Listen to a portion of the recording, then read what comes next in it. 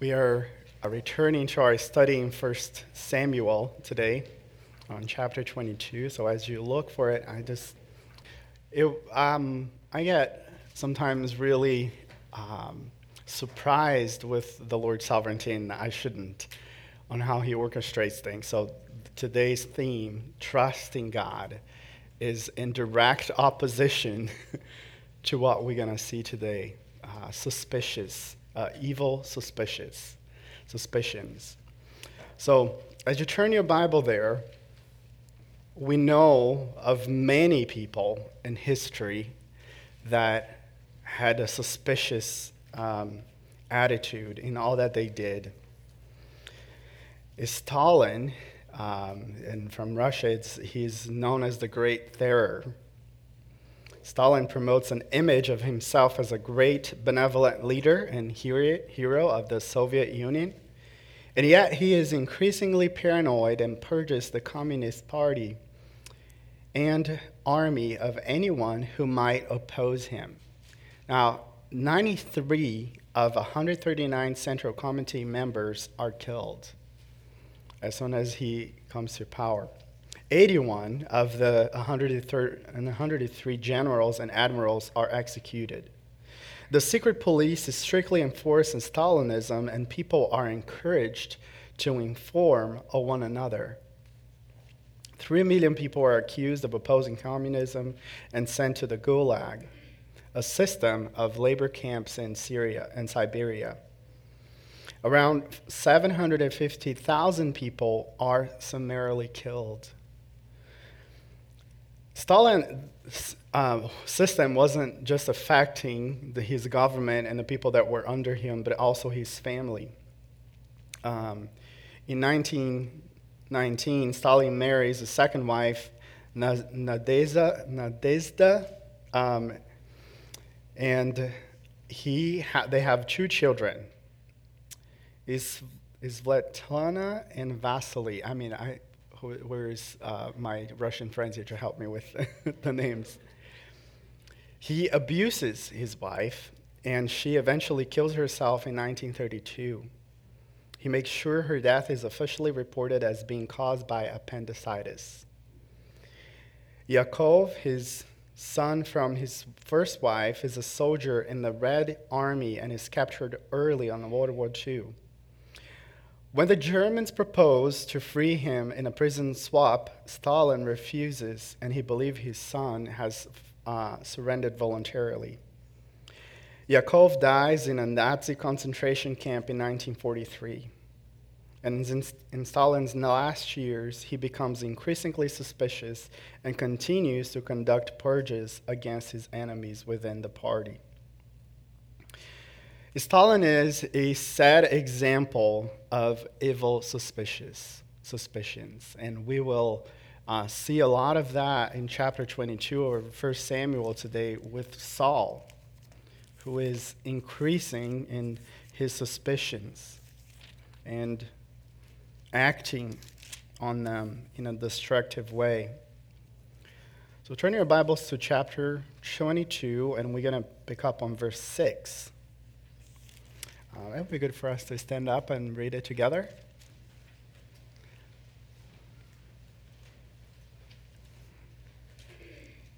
All right. Starting in verse 6, thus says the word of God. Then Saul heard that David and the men who were with him had been discovered. Now Saul was sitting in Gibeah under the tamarisk tree on the height with his spear in his hand, and all his servants were standing around him. Saul said to his servants who stood around him, "Hear now, O Benjamites, will the son of Jesse also give to all you fields and vineyards? Will he make you all commanders of thousands and commanders of hundreds? For all of you have conspired against me, so that there is no one who discloses to me when my son makes a covenant with the son of Jesse. And there is none of you who is sorry for me or discloses to me that my son has stirred up my servant against me to lie in ambush as it is this day. Then Doeg the Edomite, who was standing by the servants of Saul, said, I saw the son of Jesse coming to Nob, to Ahimelech, the son of Ahitub. And he inquired of the Lord for him, gave him provisions, and gave him the sword of Goliath the Philistine. Then the king sent someone to summon Ahimelech, the priest, and the son of Ahitub, and all of his father's household. And the priests who were in Nob, and all of them came to the king. Saul said, Listen now, son of Ahitub. And he answered, Here I am, my lord. Saul then said to him, Why have you and the son of Jesse conspired against me, in that you have given him bread and a sword, and have inquired of God for him, so that he would rise up against me by lying in ambush, as it is this day? Then Ahimelech answered the king and said, And who among all your servants is faithful as David, even the king's son-in-law, who is the captain over your guard and is honored in your house? Did I just begin to inquire of God for him today? Far be from me. Do not let the king impute anything to his servant, or to any of the household of my father, of your servants. Know nothing at all of this whole affair. But the king said, You shall surely die, Ahimelech, and you and all your father's household.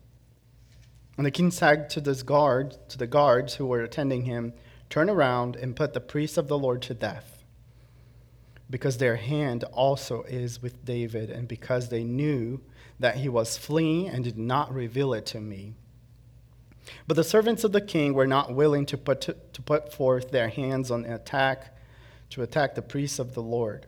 Then the king said to Doeg, You turn around and attack the priests.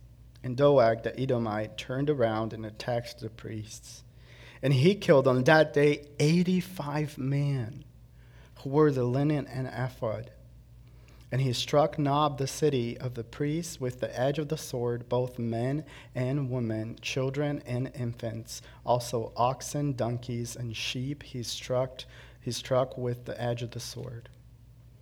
But one, son of Ahimelech, the son of Ahitub, named Abiathar, escaped and fled to David. Abiathar told David that Saul had killed the priests of the Lord. Then David said to Abiathar, I knew on that day when Doeg the Edomite was there that he would surely tell Saul, I have brought about the death of every person in your father's household. Now stay with me. Do not be afraid, for he who seeks my life seeks your life, for you are safe with me. You can see. Gracious Father, we come before you with these sobering words, as we are warned in 1 Corinthians 10 to heed to these examples in the past, so that we might not incur in the same errors and the same mistakes. Lord, and I know there are really extreme examples, destructive examples, but we can become just as dangerous if we let our hearts to go awry. And I do pray, Father, that as we look to your word for guidance and instruction, you would help us, to convict us, to comfort us with your word and transform the way we perceive things. This is our desire. In Jesus' name, amen. Power corrupts. It generates jealousy and fear and produces a paranoia that casts allies in the role of enemies. In this next episode, the focus briefly shifts from David to Saul, and we see the tragic aftermath of David's visit to Ahimelech. You remember in chapter 21 that David came and sought help, and he needed to eat. He asked for bread, and Ahimelech, the priest, helped him in that occasion. Now, Ahimelech didn't know anything about David being a fugitive. Saul accuses the priest of being traitors and murders them and their families. Only one, Abiathar, escapes. He goes to David, who welcomes him and promises to protect him. The contrast between Saul and David cannot be sharper. While Saul is murdering the priests of the Lord, David is seeking their protection. Saul's hostility has reached new depths. This heightens the tension of the story. For if Saul kills the Lord's priests, then no one is safe. Certainly not David. This paves the way then for the episodes to follow in which Saul relentlessly pursued David. So today as we look at our passage, and I give you the outline there with some of the cross-references that you can follow along, we'll see three aspects of these evil suspicions. Three aspects of these evil suspicions. So we can heed the warning of 1 Corinthians 10, that we might look at Saul's example and be warned to not fall in the same mistakes. Our first point is evil suspicions feed on conspiracy. Evil suspicions feed in conspiracy. And that's verses 6 through 9. We read here that Saul is conducting a royal pity party under the tamarisk tree in Gibeah. He addresses his inner circle of Benjamite henchmen, asking them if they think of the son of Jesse. He doesn't call David by his name. So he think the son of Jesse will pass out government jobs and perks to them as he, Saul, has done. He's speaking to his select circle. For the 3 times he refers to all of you, verse 7 and 8. Hear, O Benjamites, and he says, make all of you commanders of thousands and commanders of vineyards. And they have, he alleges, all centered the conspiracy of silence.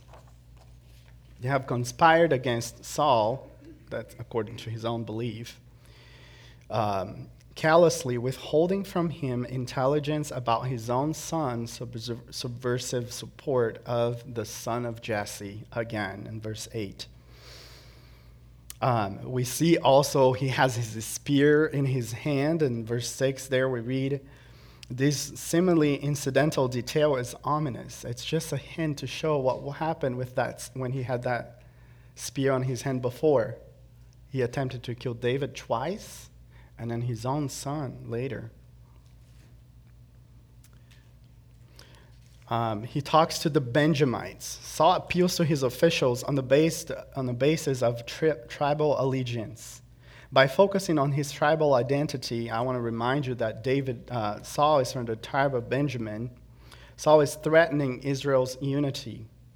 Remember that Israel is composed of 12 tribes, and each one has it was like their own states, their own leadership, and yet they have one central government. Saul is really threatening the division in the country. As the Benjamites of Gibeah have done once before, they have caused trouble. If you read in Judges, the Benjamites have caused great trouble for the whole nation. This foreshadows tribe tensions that will come soon in our story. In 2 Samuel, when David finally gets to the throne, there is this rivalry between the Benjamites, the ones from the tribe of Benjamin, and the rest of the country, because they wanted to remain loyal to Saul. And what is this whole thing about fields and vineyards? Saul is reminding them that they have an economic advantage with a fellow Benjamite on the throne. You know, if I am in the throne, you guys get the perks, because we're the same, we're kin. Saul's language shows that he's now viewing himself and operating as the typical oppressive king that Samuel warned them about. How about we turn to Samuel chapter 8:12, when Prophet Samuel warned the people of Israel about a king that would do just that. Chapter 8, verse 12. This is Samuel's warning, and he says, he will appoint, speaking of the king, he will appoint for himself commanders of thousands of fifties, and some to do his plowing and to reap his harvest and to make his weapons of war and equipments for his chariots. Verse 14, he will take the best of your fields and of your vineyards and of your olive groves and give them to his servants. That's exactly what Saul is doing here. It is obvious that Saul, though is still officially the king of Israel, has departed from the kingship ideal of the Deuteronomic law in Deuteronomy chapter 17. Remember that we read at some point here, Deuteronomy 17 said that kings should not accumulate for themselves chariots and armies and riches. And now Saul is doing exactly that. It is no different than the other kings of the other nations. In verse 8, we see that Saul's suspicion is getting to an extreme. He's thinking, they conspired against me. Verse 8 here we read, will you make it,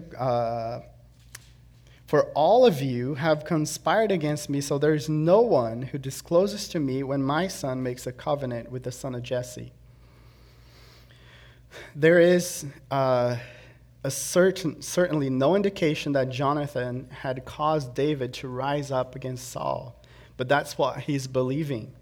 To conspire, the word there to conspire or to plot, as some translations use it, is to engage in plotting or to enter into a conspiracy, to swear together. So Saul appears to have learned more details about the events described in chapter 19, about David and Jonathan's alliance, and he's referring to the loyalty pact between Jonathan and David in chapter 18 and then reaffirmed in chapter 20. He says that nobody is sorry for me. Nobody feels sorry for me for what's going on. This expression to be regretful, sorrowful, or feel a sense of loss over something done or undone. That is self-pity at its best. I want people to feel sorry for me. I want them to look at my situation. I want them to feel bad for me. In his rage, Saul's distorted thinking took a particular turn as he accused his own son of being the instigator of this anti-Saul conspiracy. As Saul's now envisioned it, David was not actually Saul's primary enemy. He was merely a pawn in a regicidal scheme hatched by Jonathan. Apparently, Saul considered it plausible that Jonathan had hired David as a hitman in a plan to become king in his father's stead. Such distorted thinking may help to explain why Saul attempted to murder Jonathan only days before. We just read that in chapter 20. Saul not only was distorted in his perception of Jonathan's actions, but he misunderstood David's as well. He thought that David was, at that moment, lying in wait. We read there at the end of verse 8, seeking to kill him at his first opportunity. Now, I want to reflect this in a little bit. We see here three characteristics in this evil suspicions. And I appreciate a little booklet by Pastor Lou Priolo in these evil suspicions, and he makes a contrast with Saul's story. Evil suspicions expresses the idea of secretly thinking or conjecturing wicked or malicious things about others, or believing the worst about others. Saul is a classical example of that. Turn to 1 Timothy chapter 6, verse 4. We've been studying in 1 Timothy that some false teachers were threatening the doctrinal purity of that church, the church of Ephesus. And Paul is writing to warn them about these false teachers, and as he describes them, you will see their key word that as he refers to them. So 1 Timothy chapter 6, in verse 4, it says, the false teachers, he is conceited and understands nothing, but he has a morbid interest in controversial questions and disputes and about words, out of which arise envy, strife, abusive language, evil suspicions. That's the key word that I wanted to bring. People that are thinking too much about themselves, they will have these suspicious attitude to everything that happens around them. It really stems from pride. That's what it comes from, boils down to. As even Jake mentioned earlier from a passage in Proverbs, do not lean in on understanding. When we lean in on understanding, we go really illogical, like Saul is doing here. Another characteristic of these evil suspicion is judging or imputing evil motives to others. Suspicious people are especially prone to imputing to those they distrust all manner of sinful thoughts and motives. Only God can judge the motives of another. If you turn to Luke 16:15, Jesus is rebuking the Pharisees, and he condemns them for this attitude of judging and putting evil motives on other people. Luke 16, verse 15.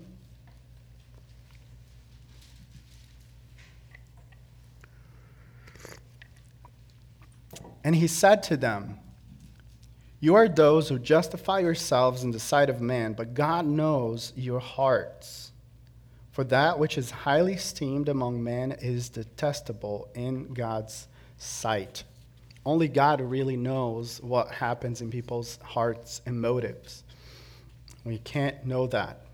And the last example here of last characteristic really of these evil suspicions is pride. Thinking I am either more important than others or I'm really special. Paranoid or suspicious people tend to believe that they are extraordinary.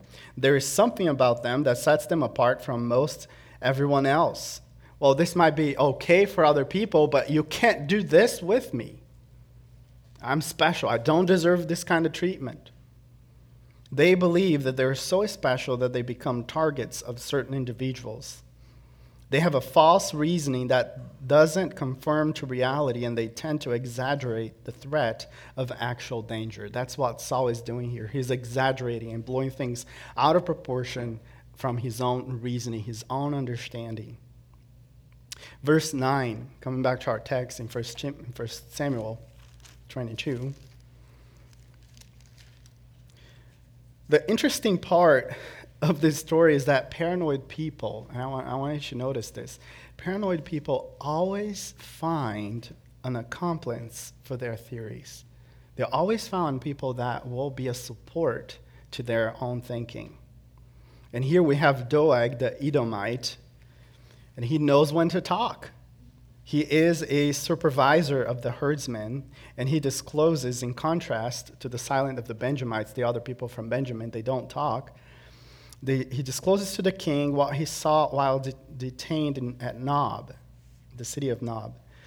Now we understand verse 21:7. So let's turn 21:7 here.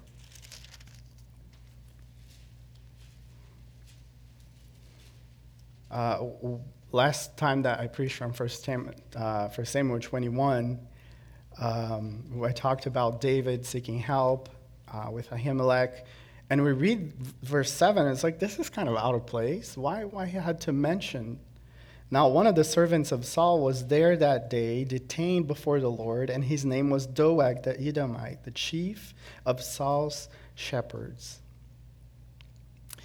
Now we know why he mentioned it there, because Doeg is going to come back to bite. Like Saul, Doeg avoids the name David. He knows exactly how to talk in a way that is pleasing to Saul. He doesn't refer to David as David. He refers to him as son of Jesse. That's how Saul was calling him, right? Doeg is a master manipulator and mimics Saul's derogatory description of David, and consequently makes it clear that he has allied himself with the king's perspective and his own agenda. King, I agree with you. This despicable person that I cannot even mention his name, he is evil. The son of Jesse came to Nob, Doeg stresses, and Ahimelech asked direction for him from the Lord, and also fed and armed him with Goliath's sword. Remember, king, Goliath's sword? The guy that he killed? Well, he has the sword now. Verse 10. And then he adds a spin on the whole thing. We read that he used a phrase there, inquired of the Lord. But as we read in 21, there is no reference to Ahimelech consulting the Lord for David. Thus, Doeg might be lying here. But he's accusing Ahimelech of helping David with the Lord by inquiring, presumably, how he could achieve his aim of destroying Saul.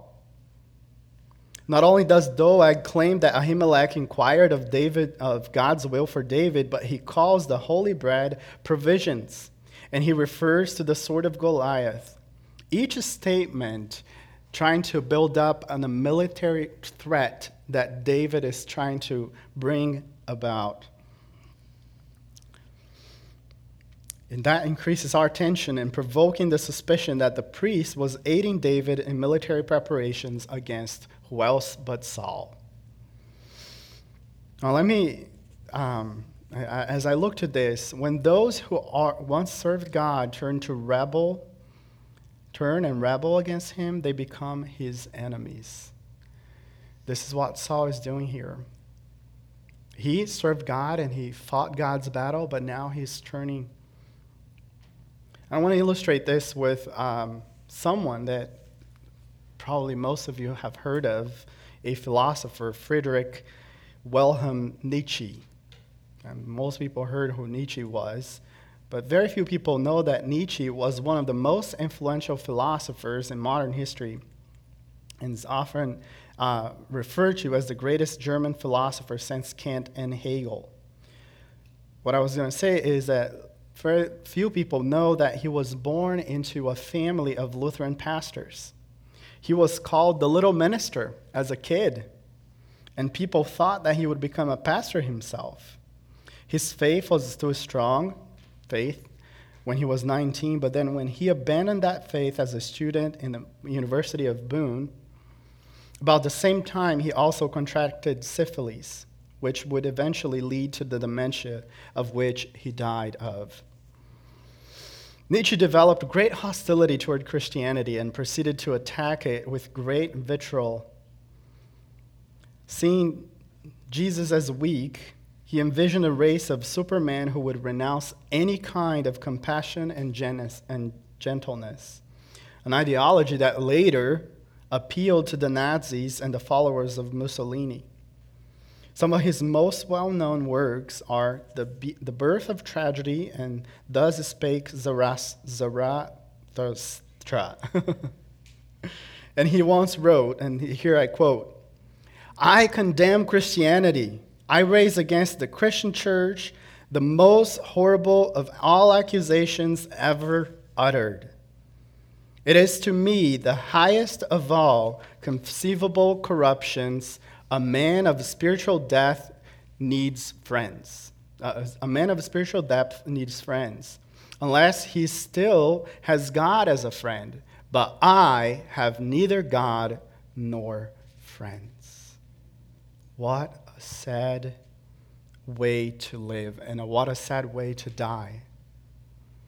Interesting claim for someone who became so entangled in his own unbelief and opposition to God, and isolated himself because of his evil suspicions and skepticism. Dr. Lupriolo again illustrates some of these suspicions to us. I'm going to give you a few examples here, or that sometimes we think, well, Saul is true an extreme example. I'm not paranoid about people trying to kill me. But we do have some paranoias, don't we? Here are a few of them. I wonder how this person is going to is going to hurt me. Well, I better not let them get too close to me. I need to set some boundaries. I don't want to be threatened. I've got to keep him from finding out about my problems or trying to keep she from finding out my problems, and then she will use this against me someday. Or even, I wonder what that person meant by that. That was a hint of sarcasm in their voice and a contemptuous look in their face while they were speaking. And he starts reading between the lines what was not said. Suspicious people like Saul put the worst interpretations on ambiguous events. They make harsh judgments about ordinary interactions that they have with one another. They interpret neutral statements with non-threatening people as hostile ones. A rash judgment is jumping to hasty and unfounded negative conclusions about something without having sufficient biblical cause. Judging rashly often involves making judgments about someone according to appearance rather than according to biblical conclusions. I think Jesus illustrates this well in John chapter 7. I didn't place there in your notes, but if you can turn there, John 7.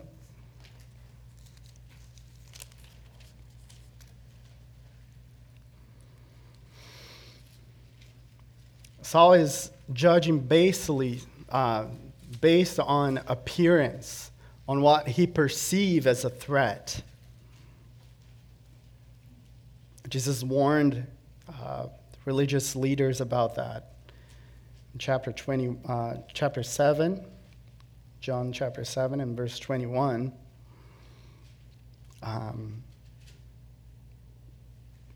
the Lord has operated miracles, have healed people, provided for them, and yet they are distrusting of him. He says in verse 21, Jesus answered them, I did one deed, and you all marveled. For this reason, Moses has given you circumcision, not because it is from Moses, but from the fathers. And on the Sabbath, you circumcise a man. If a man receives circumcision on the Sabbath, so that the law of Moses will not be broken, are you angry with me because I made an entire man well on the Sabbath? So Jesus healed this man on the Sabbath, and they're judging him and his motives. Do not judge according to appearance, but judge with righteous judgment. Jesus wants you not to make superficial judgments. He wants you to get below the surface and apply scriptures correctly to each situation. If you're not able to see below the surface, you probably ought to suspend your judgment until you can. Perhaps it's not your place to make this judgment at all.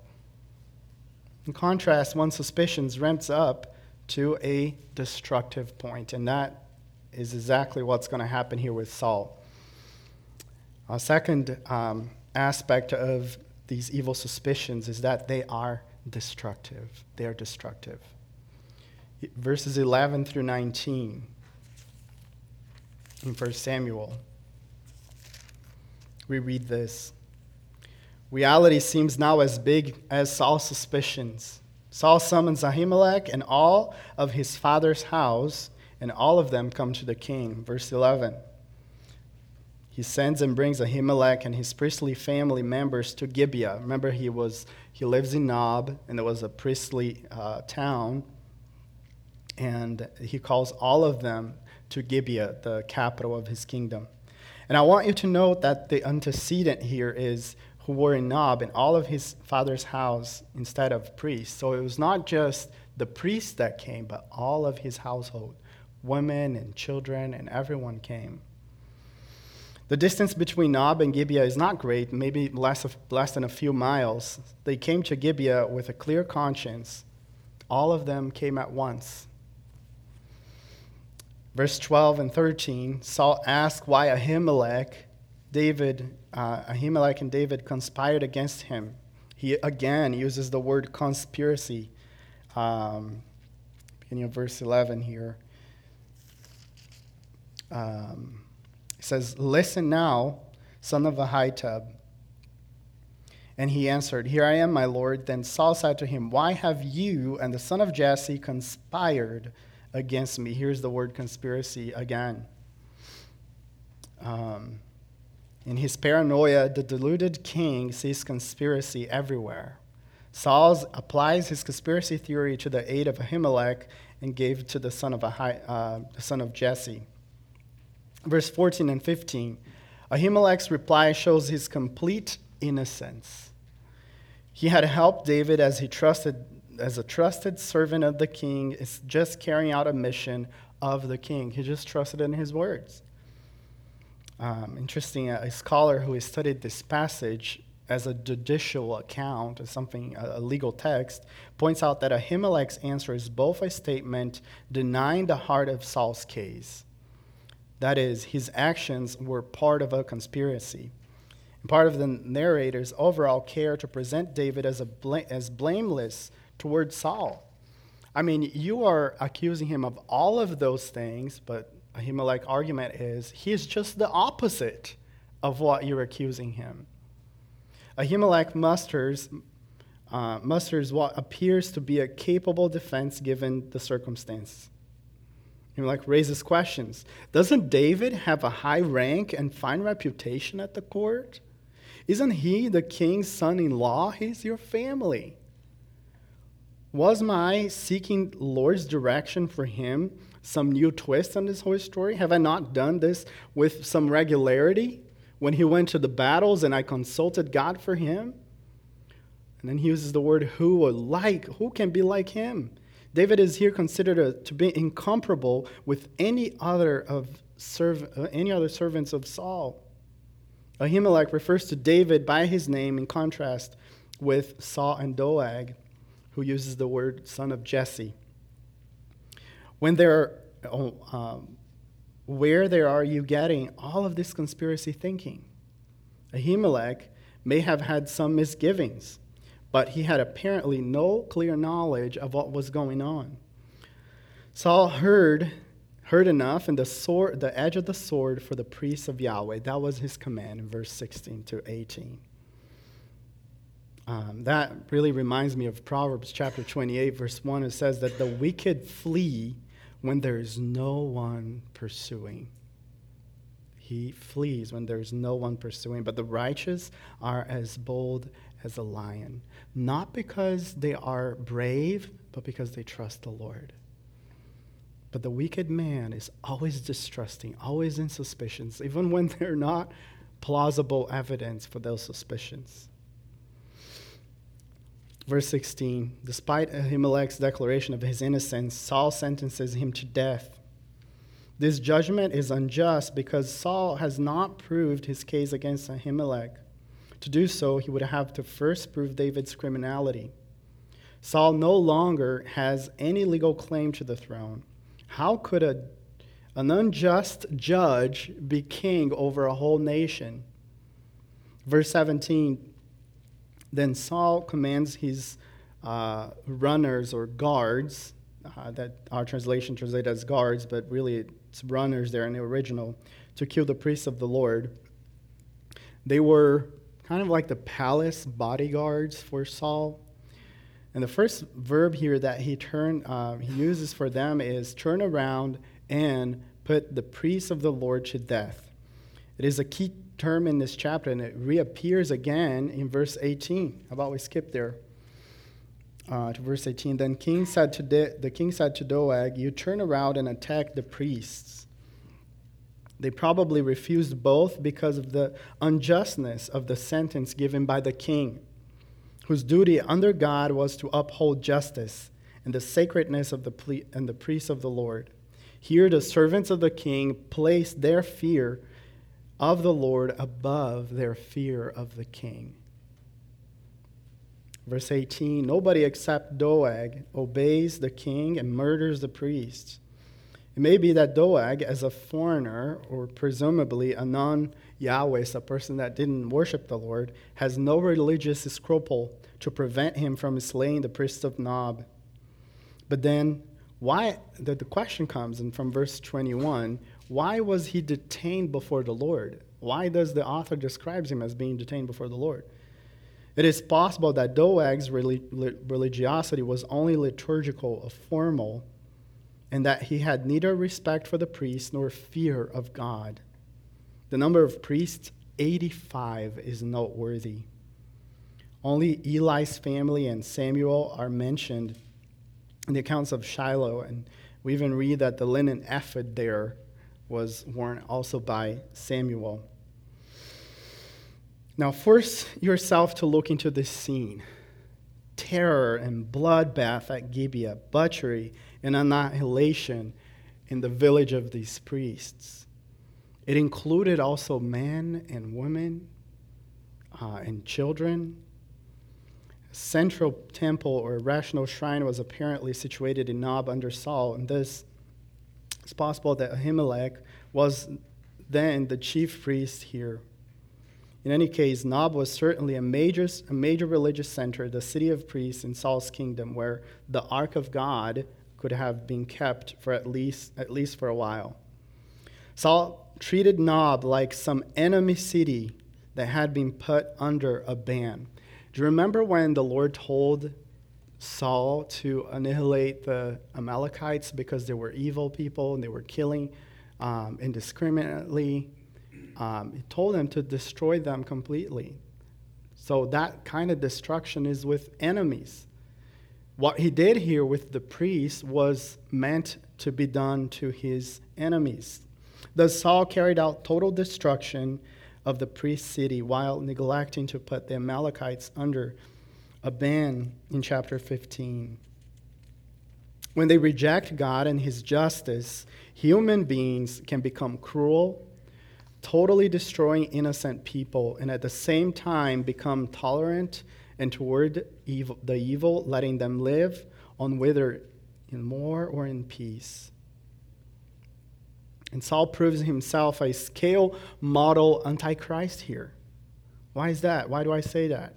He vents his fury on the priests of Yahweh, Yahweh's designated servants and representative of his people. He annihilates the whole village in Israel, though they were not one of God's enemies. This is open war against the servants of the Lord, and therefore against the Lord himself, and the refusal of the servants who are by no means sensitive men to lay hands on the Lord's anointed priests is intended as a deliberate contrast. True that Saul does not destroy all Israel, only 85 priests and their family. Saul does not wipe out all the cities of Israel, but only one town. But antichrists are not measured by statistics, are they? They annihilate people. The text is clear enough. Here is Saul, the destroyer of Israel. There is one fact, however, that gives God's people some consolation. Antichrists tend to be fragile. In one word, they're weak. At least in that case in 1 Samuel 22, we see this. True, Saul can have priests butchered by mere royal order, provided he orders in a right istuil. But it is just his problem. Saul has nothing left but raw power. Saul is increasingly isolating himself, divesting himself of whatever true support that he could have. He has pushed away his own son in chapter 20 and exterminated the Yahweh's priests and repulsed his closest servants. Saul has had all but in his process of losing everything. Now he can only say, Doeg is for me. This person who does not know God, he is my friend now, my closest friend. When only Doeg is for me, I am in trouble. We should think that way. Make no mistake, the picture of Saul is tragic and sad. Nevertheless, to see the weakness of his power is consoling to God's people. It provides an encouraging supplement to the apostles' statements. Even now, many antichrists have come. Why is that? Despite the Lord's decree, Saul has become obsessed with power and prestige. He is prepared to do whatever is necessary to retain his position as Israel's king, and even if it means murdering those whom he perceives as enemies. Time and again, those around Saul remind him of David's innocence and loyalty to him, but he has decided that David is an enemy and misinterprets any defense of David as a proof that one is protesting as an ally of his perceived enemy and a traitor to the crown. In his warped thinking, thus, he justifies their execution. Why is it important for us to reflect on this evil suspicions? Because they're destructive. And it might not be that people might be killed through it, but relationships might be broken. Lives might be destroyed. And that leads us to the last point here. Evil suspicions are under God's sovereignty. That is on verse 20 to 23. We read here that one son of Ahimelech, the son of Ahitub, named Abiathar, escaped after David. Saul might have nothing left but raw power, but a look around Nob convinces us that raw power is pretty powerful, but not completely so. There was one that escaped. He flees to David and spills the tragic news, finds sanctuary with David. David treats Yahweh priests much differently than Saul does, doesn't he? The whole section seems designated to depict this contrast. But before we get to the verses here, I would like to take a step back and reflect, a little bit on all that's happening here. There's more to this story than just Saul killing people. Yes, it is gruesome and brutal and unjust, and yet one cannot read Doeg's slaughter without recalling the prophecy of chapter 2, verse 30 to 36. How about we turn there?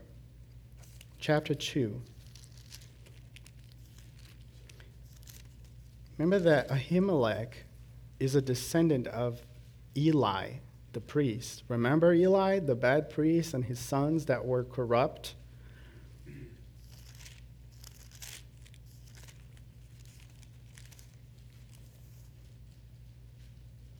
God prophesied against that family. Therefore, verse 30, the Lord God of Israel declares, I did say that your house and the house of your father should walk before me forever. But now the Lord declares, far be it from me, for those who honor me I will honor, and those who despise me I will be lightly esteemed. Behold, the days are coming when I will break your strength and the strength of your father's house, so that there will not be an old man in your house. You will see the distress of my dwelling, and in spite of all good that I do for Israel, and an old man will not be in your house forever. Yet I will not cut off every man of yours from my altar, so that your eyes will fail from weeping and your soul grieve, and all the increase of your house will die in the prime of their life. And this will be a sign to you, and will come concerning your two sons. And we know that Hophni and Phinehas got killed in battle. But we do see the promise that the Lord would preserve one of them that would be, it would escape all this butchery. Doeg's butchery fulfills the word of God against the house of Eli. That word had been spoken perhaps 40, maybe 50 years before all of this. Now, I want to make it clear, God is not the author of these evil. Place the blame where it belongs, on the renegade Edomite and the Antichrist who commands him. They dare to destroy the priests of Yahweh. It is a horrid wickedness which Saul and Doeg are fully responsible. It is clear fulfillment of the word of Yahweh had spoken. Now put it together, and one truth becomes clear. Even in opposing God's kingdom, God's enemies only bring to pass God's word. That is a comfort for us, that even evil suspicions and their destructive consequences, they're under God's sovereignty. I would only highlight the one principle. One can vigorously attack the enemy and all the time simply be executing the enemy's will. So with Saul, with Doeg, even in their wicked slaughter of Yahweh's priests, they nevertheless fulfilled his word. God's enemies proved the truthfulness of his word. And in their hostility against him, they carry out his will. This truth is clear, even if it is mysterious. It is plain, though it's not simple. Who is responsible? Is it God or was that Saul? Well, it's not one or the other. And I think the New Testament writers saw that. Man's responsibility and God's sovereignty do not exclude each other. They work, they cooperate. So let's turn to Acts chapter 2. I think that illustrates for us well how the apostles, they saw that. The question that Peter is asking here is, who killed the Lord? Was it the Roman soldiers, the Jewish people that delivered him? It says that in verse 23, this man, Jesus, delivered over by the predetermined plan and foreknowledge of God. God had already established that. That was his will, that Jesus would die on the cross for our sins. But yet, they, the Jewish people, nailed him to a cross by the hand of godless man and put him to death. Both were acting at the same time there. Chapter 4, we see a similar truth there being stated by Peter again. We're looking at verse, did I get the wrong one?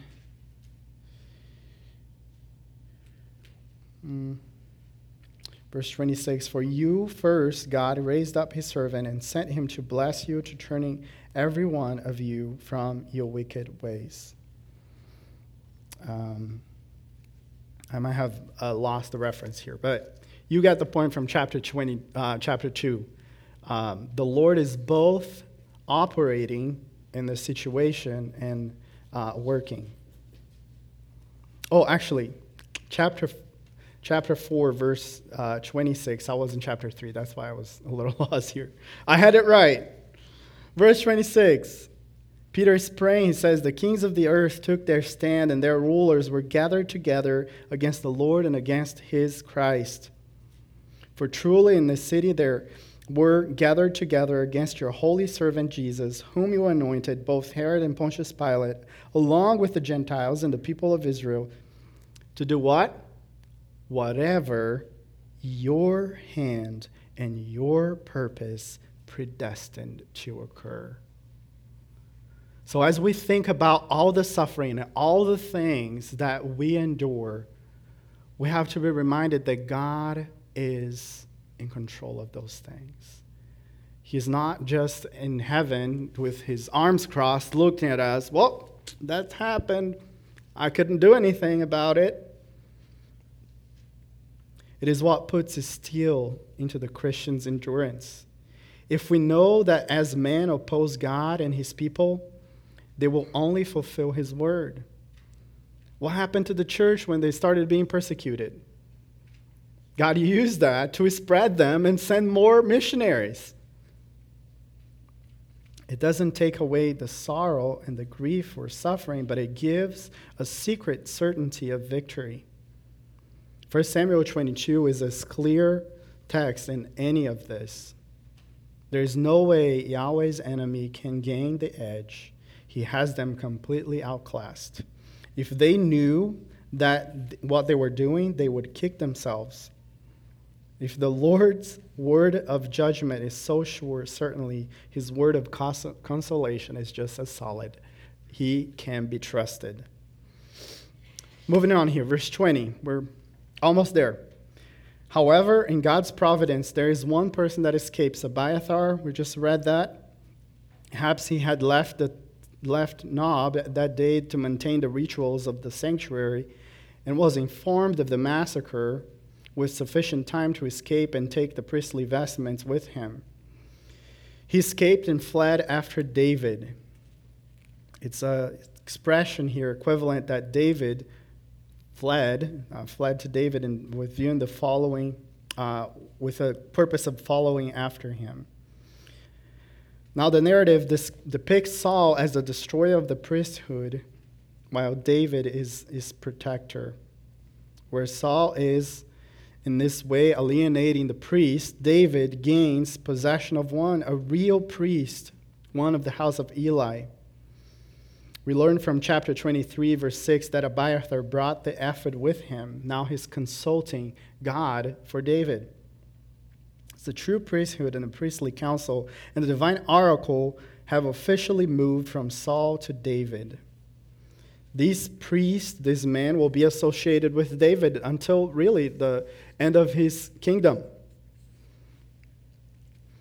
In verse 21, we read that Abiathar informs David of Saul's murder of priests. Saul had slain them. And then 22, we see David reflecting this whole thing as he says, I knew that this was going to happen. I knew that in that day that Doeg was there. I knew on that day that Doeg the Edomite was there. He would surely tell Saul. In other words, I realized that these was going to happen. The independent pronoun is used here for the emphasis and contrast. I am the one now, he says, I have brought about the death of every person in your father's household. Now, was David's self-incrimination really deserved? Did he really cause their death? It depends how soon he knew that Doeg was present. But the narrative is unclear in this regard. His confession does suggest the possibility that he anticipated Doeg's action and could have somehow shielded Ahimelech. If so, this suggests that David, when under stress, is willing to forfeit the well-being and even the lives of others to save his own skin. Isn't that interesting? He lied to a priest, and here's the consequence. Even if this is not the case and Ahimelech is simply the victim of being in the wrong place at the wrong time, the incident has a foreshadowing function. An innocent man loyal to David dies as a result of a scheme designed to save David's skin. In this case, the story sets us up for a startling contrast. If David's self-incrimination is unjustified or misplaced guilt, it nevertheless shows the sensitive spirit and genuine concern that David has for others.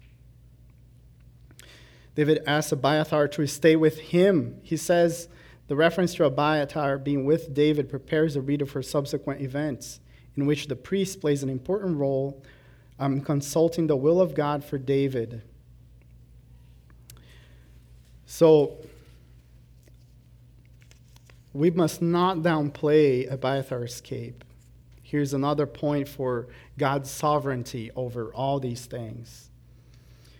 We would be wrong to think this is insignificant. Abiathar's escape and preservation are more important than we may surmise. Abiathar's escape and safety are important, for they are a sign of how God always preserves his people in safety. Are important, for they are a sign of how Yahweh always preserves his people in the midst of their destruction. Abiathar is another exhibit of the evidence for a pattern that the Lord seems to follow. The priests of Yahweh may be destroyed, but not completely destroyed. The people of God may often be put down, but never put out. Abiathar's escape does not mean that all God's servants are immune from the world's butchery, but that the world's butchery can never wipe out all of God's servants. I appreciate the way that Pastor Ralph Davis puts it. He says, the Lord does not promise that we will never die for the kingdom of God, but he promises that the kingdom of God will never die. If that is what we're seeking, anyways, right? In Matthew 6:33, we seek the kingdom of God first. This will be comforting news. So, in conclusion, this episode shows how Saul's disobedience culminates in his actively opposing the will of God. As we reflect on the original audience of this book, I want to remind you that this book was written to the people of Israel while they were in Babylon. So priests wrote the book of 1st and 2nd Samuel during that time, and it's basically to remind them what can happen to people when they alienate themselves from God. Indeed, their ancestors have traveled down this path. The people of Judah that were in Babylon, they just saw what happened to the northern kingdom when they disobeyed the Lord, and yet they decided to go that route. Their rebellion prompted divine judgment, which culminated in exile. Saul's tragic descent and decline should motivate these people, the exiles there, and all who read his story to avoid the path in which he has chosen to walk. In the same way, it should prevent us from going on the same path of Saul. And back to Joseph Stalin, he prohibited this version of the Grapes of Wrath, I don't know if you saw that movie, to be shown in the Soviet Union. Well, the movie, the intent of the filmmakers was to depict the downside of the American life. What problem could Stalin possibly have with showing the Soviet people a dreary picture of life in the U.S.? But the movie showed that in the United States, the poor had trucks, and they could go wherever they wanted. That was, in a word, too political for him. We may think nothing of poor folks in the 30s having a beat-up truck, but it was too significant for Stalin. This is how suspicions operate. They tend to be distrusting of anyone and everyone. They are what we call sometimes control freaks, trying to manipulate not only the circumstances, but also the response of others. Here's the bottom line. Suspicions cause you to keep your eye on the wrong person. Rather than focusing on pleasing and worshiping the one who sovereignly controls all things, who causes all things to work together for the good of those who love him, and who has promised to protect his children, suspicion focus on the harm you may experience at the hand of an autonomous entity who is going to somehow neutralize God's promises and penetrate his defenses. That's how suspicion operates. In one way or another, suspicious people distrust God himself, and that is the bottom line. They trust rather, or at least more, in their own personal perceived ability to protect themselves. In the end, they are actually suspicious of God himself. So my plea to you is do not lean in your own understanding. Let's pray. Gracious Father, we are thankful for your word and for the warnings that we receive. We've been encouraged today, Lord, to be trusters of you and not doubters. That we would look to the people around us not with an eye of suspicion, but with an eye of trust, not in them, but in you, and how you even use all circumstances to work together for our good. Lord, we're thankful that you preserve your people as you preserved Abiathar, the priest. And we know that you continue to preserve us even when we face opposition. Lord, I pray that we may place our trust in you alone. In your Son's name, amen. You're dismissed.